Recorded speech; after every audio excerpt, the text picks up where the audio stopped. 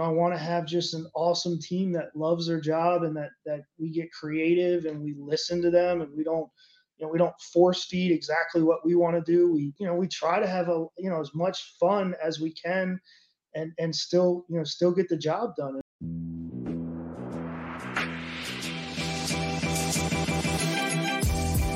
Great experiences build great leaders. Great leaders build great teams. This is Building Great Sales Teams.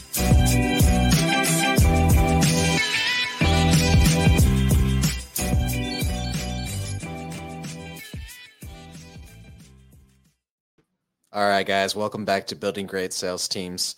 I've got an unconventional guest today. I'm excited about this one because he's doing some very cool things in the recruiting space. His name is Jeff Emden. He's a general manager for Chesapeake Plywood. He's been doing 8 figures in business for a while now. He's an expert in wood products and distribution. Chesapeake Plywood is a family business that has navigated rapid growth by implementing technology, introducing core values, and building an early career team. Jeff, welcome to the show, brother. Hey, Doug, how's it going? Thanks for having me on here. Absolutely, man. It's an honor to have you on. First, I want to talk about you're a big outdoorsman. It's we're finally getting that cold weather in Texas. I can imagine up north it's a lot colder for you guys. So are you excited? Is this like your prime time right now for hunting? Yeah, man. So just last weekend and for the next 2 to 3 weeks, the rut is full on, man. So whitetail deer hunting, all that's where I'll be when I'm not working. I'll be in a tree bow Awesome. hunting. So Yeah, we were lucky to book you for this. I feel like that you were yeah, available. I imagine you take a little more vacation this time of year than normal. So yeah. No problem at all, though. absolutely. So have you been barbecuing much? I haven't. I used to do a ton. I mean, Uh-huh. every weekend I'd be, doing a pork butt or a brisket or something. But now that my kids are a little bit older, and between work and hunting and all that type of stuff and kids activities, I can't carve out the 8 hours for a pork Yeah. shoulder, or the what. I've gone 18 hours on a brisket, so Yeah. hard to make that commitment anymore. Yeah, But I I love probably doing it. go ahead. I said I absolutely love doing it. It's one of my favorite things to do. Yeah, we call it smoke therapy, right? It was Yeah, nice during COVID, because everybody had to work from home. We had all this time, you know what I mean? That's when I really dialed in on my recipes and everything. And now it's just like you said, all the kids are older now. They're involved in all of these different things. And so the time isn't often there. If I do, it's typically on a Sunday, and it's typically like birthdays or neighbors having neighbors over for a barbecue. Or the last one that I invited a bunch of Apex people over, which is where we know each other from. nice. That's awesome. Okay, so most of the guests I have on the show have started their business or they're operating within somebody else's business.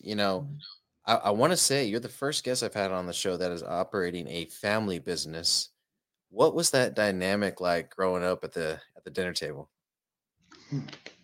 So yeah, I mean, family business is just a different beast. My father started this business in 2001.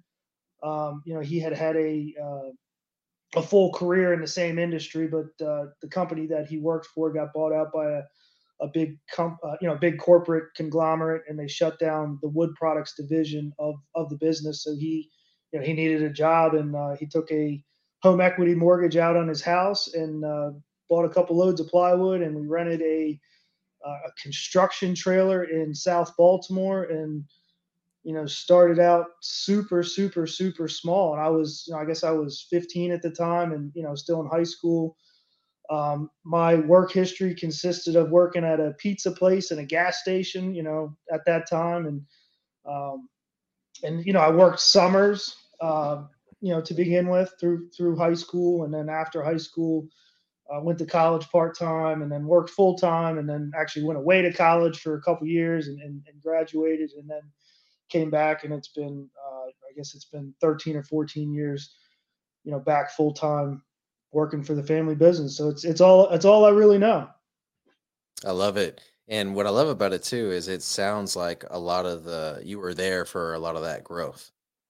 Oh, absolutely, man. I mean, we were, just like most small businesses. I mean, just extremely, extremely small. I mean, one of the stories I tell is about our trash consumption, right? So when we first started out, we would load all the business's trash. I mean, office trash and that type of thing, but also, the packaging trash from the warehouse. We would load it up in a pickup truck and take it to the county dump because if you lived in that county dump, you could dump it for free. Yep. Uh, my dad would buy, everybody, whoever went with him, he'd buy him the 99-cent Wendy's cheeseburger or whatever it was. And that's what we did on lunch break once a week. But just to give you an idea of how much we've grown, I mean, we empty, 230 or 240-yard dumpsters a week now. I mean, that's one of those big giant Yeah. dumpsters, just trash. It just goes to show like, how much trash you accumulate when you, when you operate a bigger business. And I'm guessing you're not hooking that to a back of a truck and No, and getting absolutely Wendy's not. on the way. No, exactly. So, just small roots, man. That's where we came from. I love that so much. Is that picture behind you? If you guys are watching on video, there's a picture behind Jeff. Is that of y'all's facility or what is Yeah. that of? Yep, that's our facility. So it's an 11 acres facility with a 200,000 square foot warehouse and office space. And you can see on the left side there that there's sea containers. That's part of our business as well. We Okay. have we've got some verticals, an over the road trucking company, and then a public warehousing storage facility where we unload sea containers that come in from the port of Baltimore, store them at our place, and then ship material back all across North America. So you guys have multiple verticals within the same industry, it sounds like. Correct. Yeah. Everything we try to do is in with wood products, specifically plywood.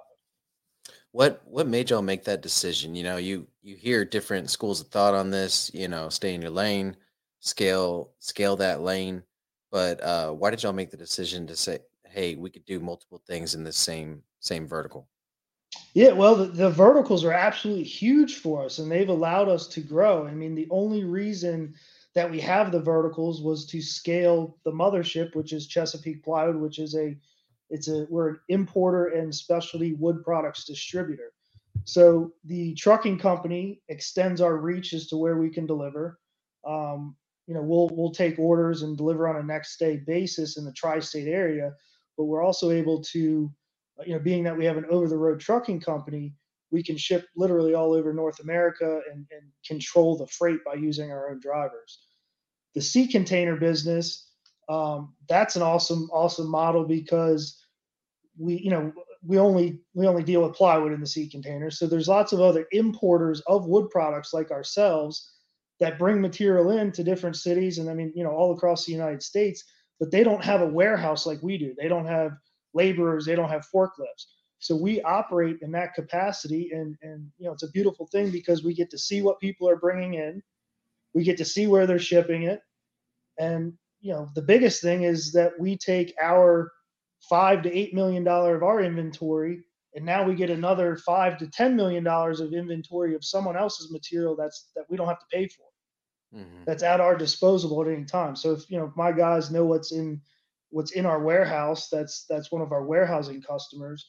We aim to be their biggest customer, and we say, hey, we treat their inventory like ours, and we're able to sell from it. That's freaking awesome.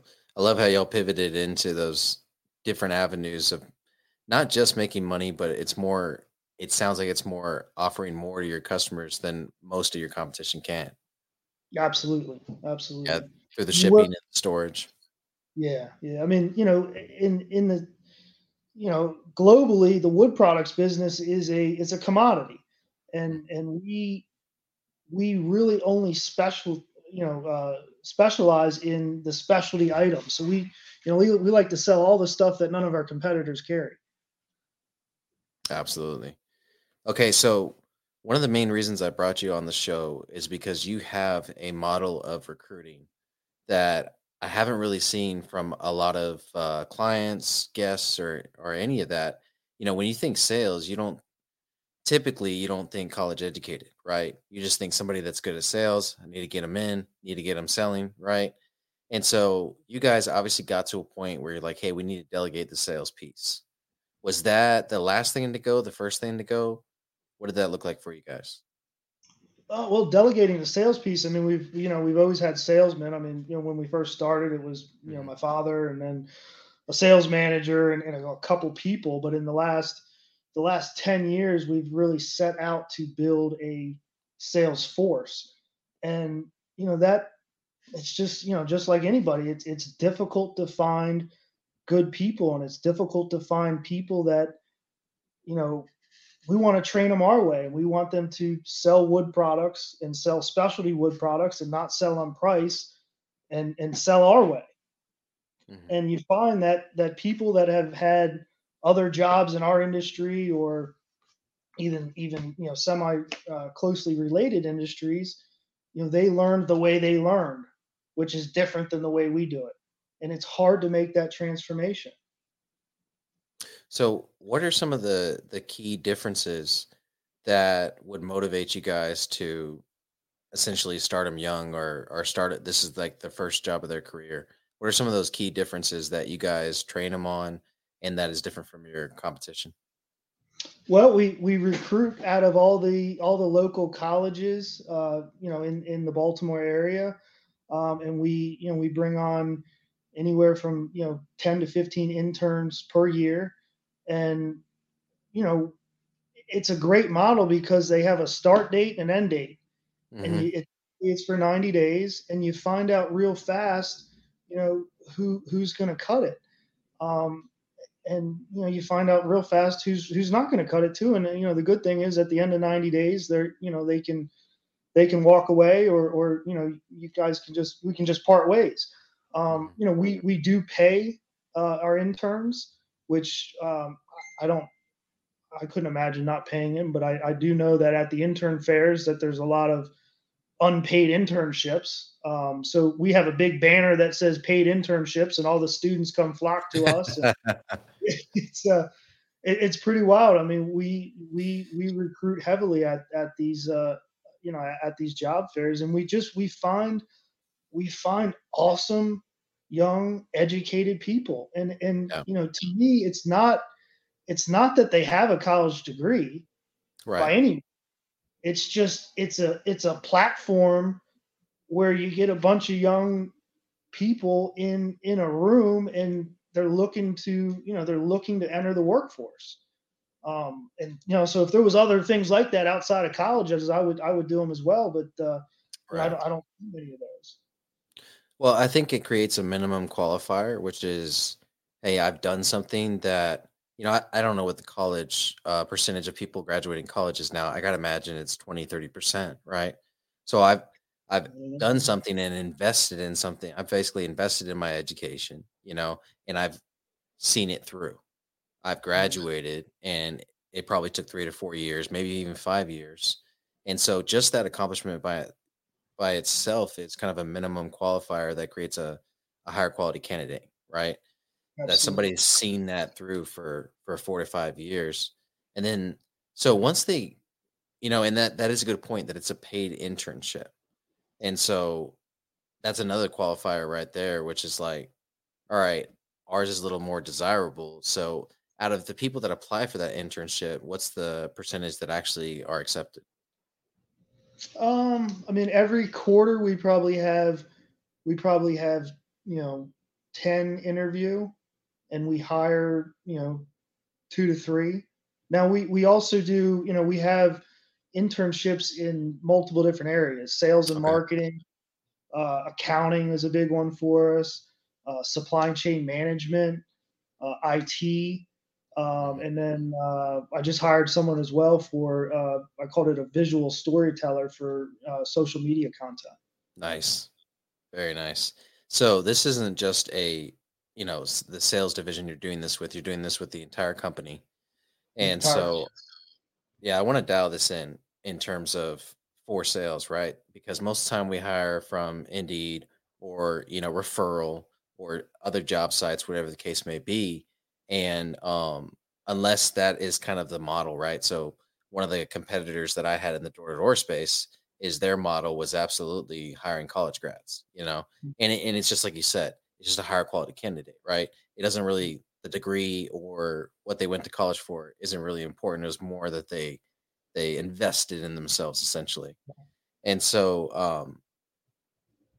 looking at this as a model, because I kind of put this out the other day. I think it was four different ways to hire, right? Which is body count equals bank account, which is as many people as you can, and then you work them through a rigorous onboarding system, or your commission only. So naturally, they're going to fall by the wayside naturally.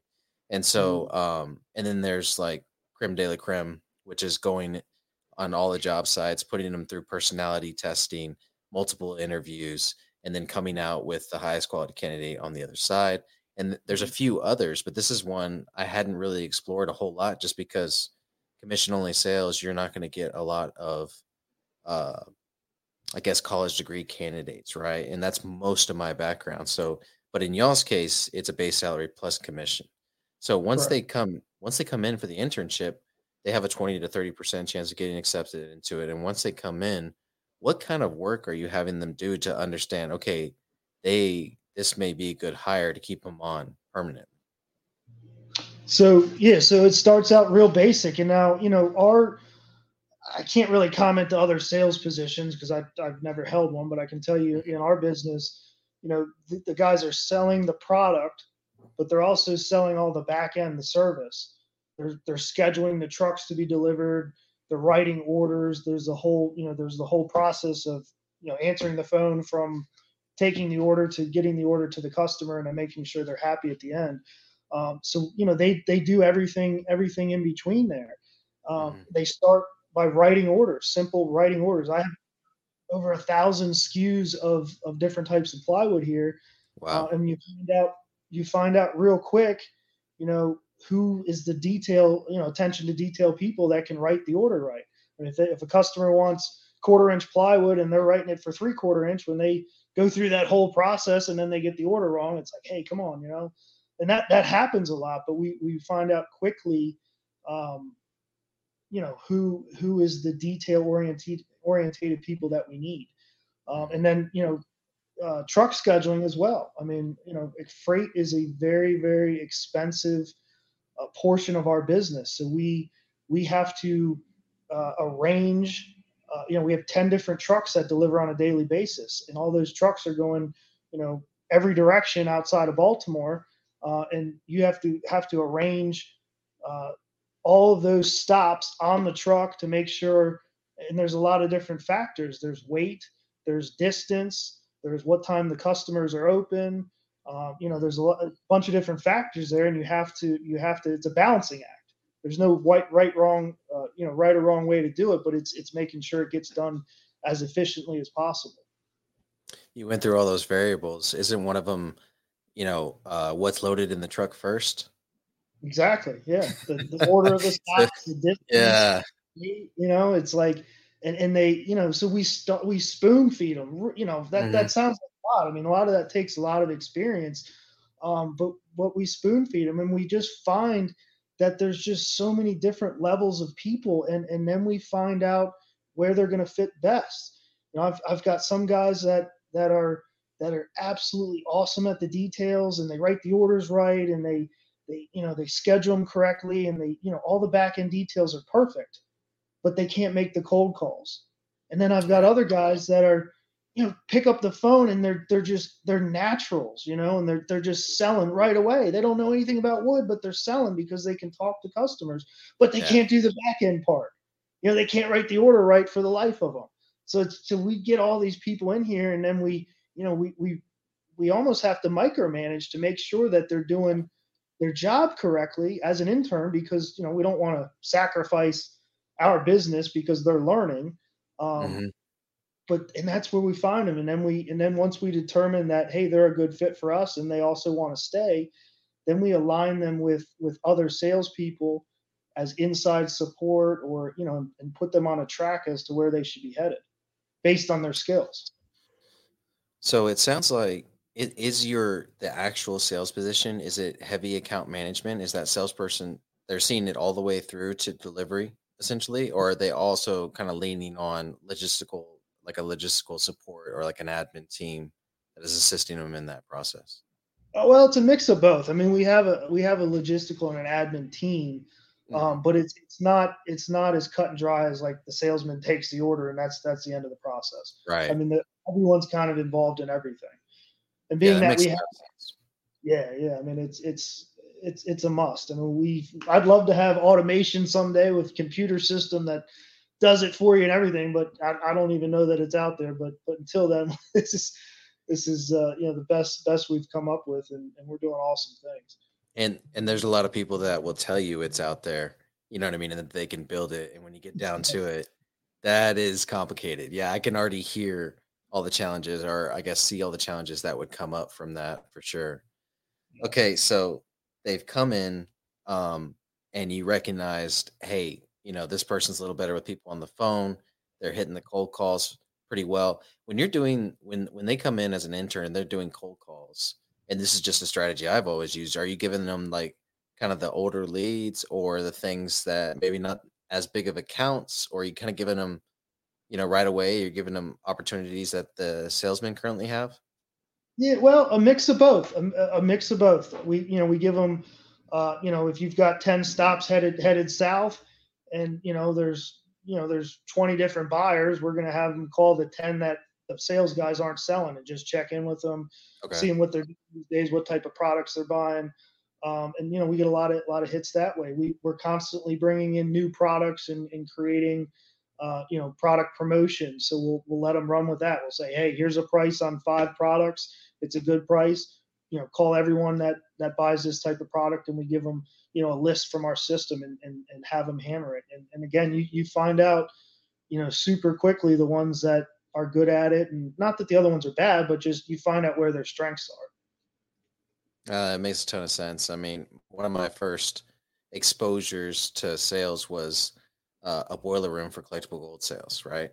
And the new people coming in that were training, one, they'd have a senior sales rep there, in listening distance to be able to feed them if they needed to, like any training or any sentences that they needed to say when they had the client on the phone. We called it barging, right? They could barge in on the conversation, listen, and then they could talk to that salesperson without the client hearing, so they could basically feed them the lines and everything, kind of that Wolf of Wall Street type stuff, right?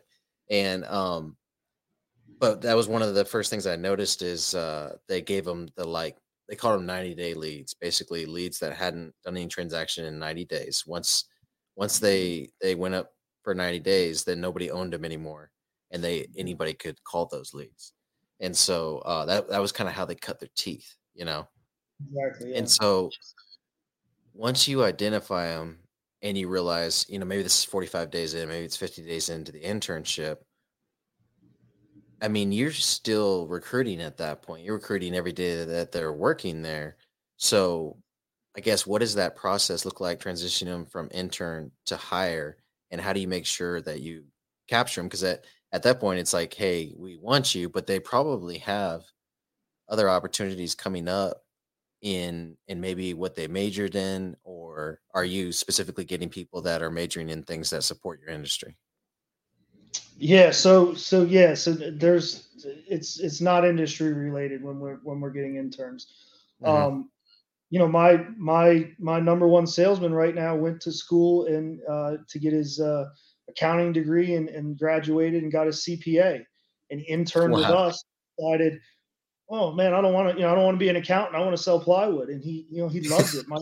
Our, our people our people love it here. They love the culture, and that's what keeps them staying. And you know, they that's all I can really say about it, is because they do fall in love with the industry as well, because Hmm. it's super specialty. I mean, most people, when they ask me what I do, and I say I sell plywood, they say, oh, like the plywood on your roof. And it's very, very little of that. I mean, most of our customers are building, extremely, extremely expensive kitchens, or they're staircase manufacturers, or they're, big world known museums. We sell all the museums in all the big cities, because we have specialty products that that they make the case goods and the displays out of. They have to have special off gassing and have different attributes that are safe for their product. I mean, we it's so specialized that every single day we write orders and we're like, wow, that's pretty cool. I didn't know you could use wood for that. That's Yeah, awesome. and they fall in love with it, and they're we create a really awesome team, and it's all really early career team, and it's great. I mean, I absolutely love giving them an opportunity and watching them buy houses and buy their first cars, and some of the guys rent rooms to each other, and I love seeing them come along and love seeing them develop in life. No, So that's giving gotta them be Yeah, that's gotta be incredibly rewarding. I know, for us, it was like taking them from fast food to sales, and all of a sudden they had their own apartment, they moved out of their parents' house. It was that life transition essentially, and you were able to provide them with that opportunity, and the skills that you gave them enabled them to continue to scale that opportunity. No, that's absolutely. amazing. One of the things I wanna point out that you said, when I think about hiring for sales in general, the sales pitch is from the company that's hiring to the potential salesman. Like, hey, this is the opportunity you've been looking for, and here's where you can go with it. When it comes to sales, it's not like traditional positions where, they're reaching out to you, you're doing the whole resume thing, you're doing the interview, and it's you trying to get a position with them. It's in sales, it's typically them trying to pitch you on their position because there's not big bases typically. It's Yeah. very commission based. But with y'all's, it sounds like to me that y'all's culture does the selling for you. And Mm. so I guess what are some of the key things that you guys do to create that culture, maintain it, and then um what are some of the ways the interns get to experience it? Um, well, we one of the things that we did is we made our office space fun. We remodeled 2 years ago and made it real tech like, I guess you'd say. Okay. When I remodeled it, I googled what do Google's offices look like, and I love that so much. That's something I would do. I loosely followed that. I painted all the walls green and made a big open concept and did polished concrete floors, and we made desks and furniture out of product we sell. And that's a small cultural thing, but they love it when they come here. They love their atmosphere. Um, But I want to point out that's a huge expense. The dollar signs are just adding up in my head. How I guess how did you know it would pay off? Or was it just a gamble for you? it was Because just a I imagine game. somebody in the family was like, "Oh, that's ridiculous. We don't need all that," right? Because you're the young gun, you know what I mean? And so this is a more Yeah, of a modern concept. You know, absolutely.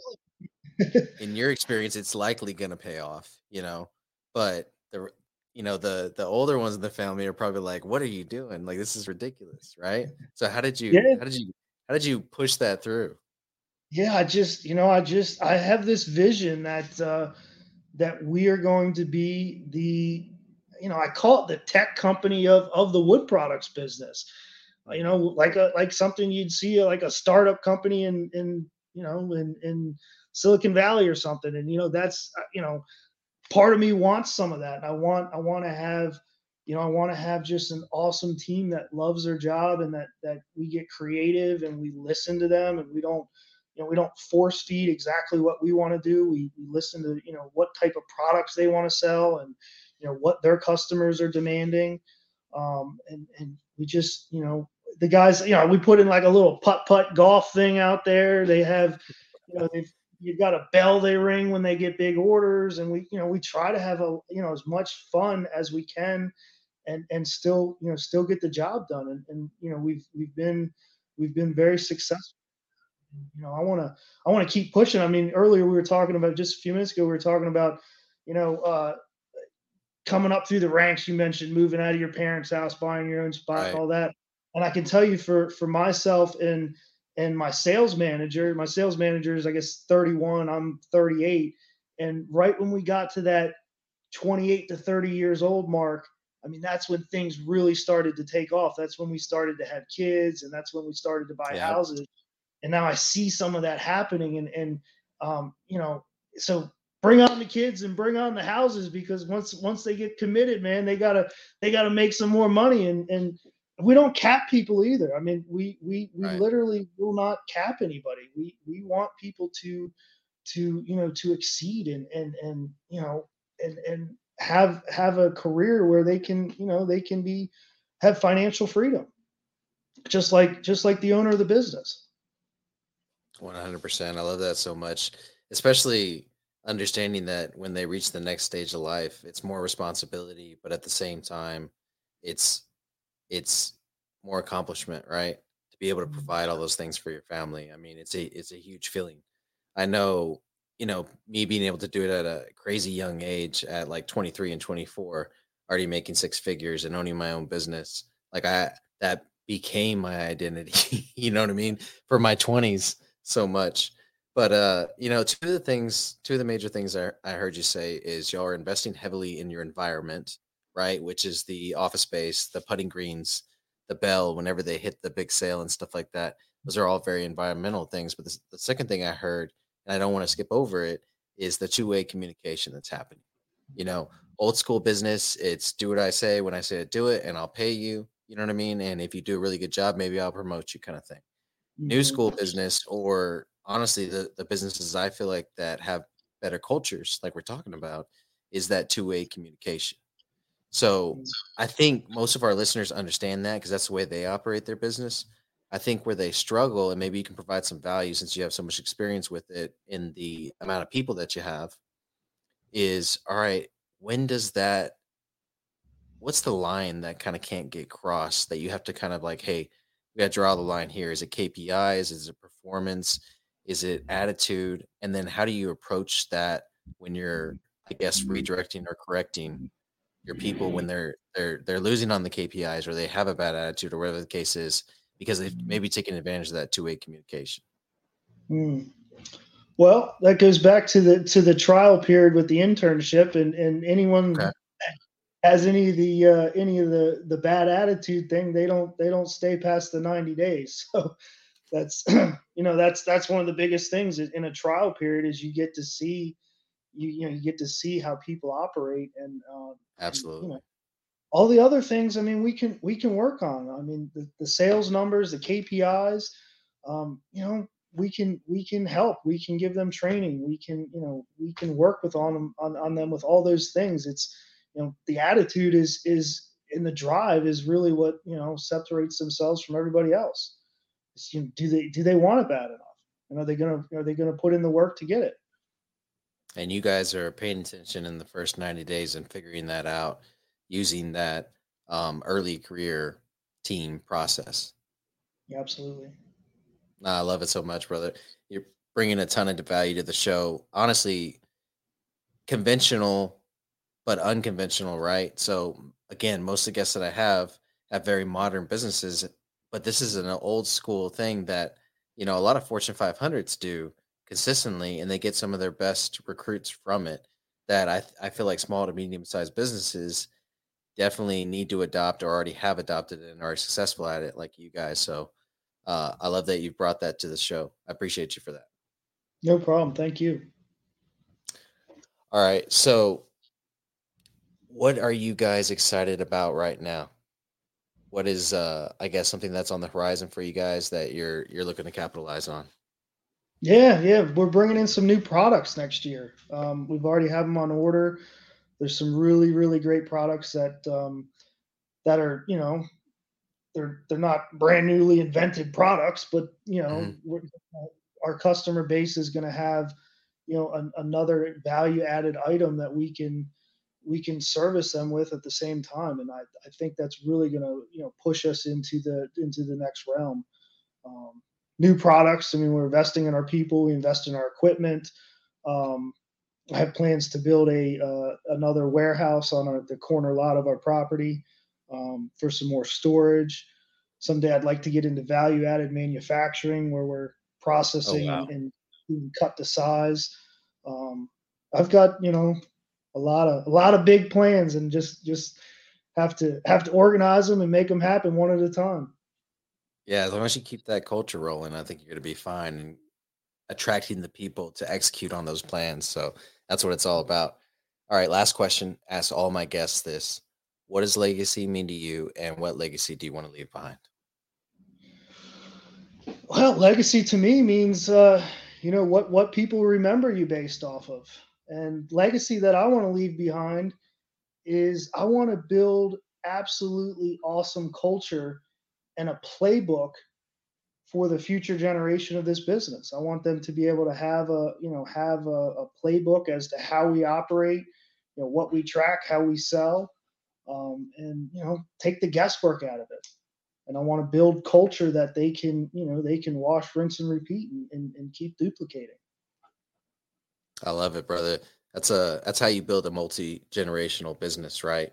Is by passing on the playbook. If you look at businesses in the past, it's been about the people that run them versus now it's been about the SOPs that you leave behind, And SOP Yeah. is not a sexy word, but that's at the end of the day what you're talking about is that playbook. So, no, I appreciate you coming on the show, providing us a ton of value, and let's get building. Thanks, Doug. Appreciate you.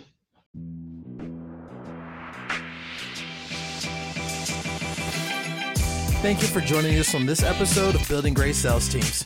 We sure do appreciate it. As always, be sure to like, share, and subscribe wherever you consume podcasts. Don't forget to join our Facebook group, Building Great Sales Teams, so you can get daily tips on how to get your sales team built, brick by brick. We'll see you there.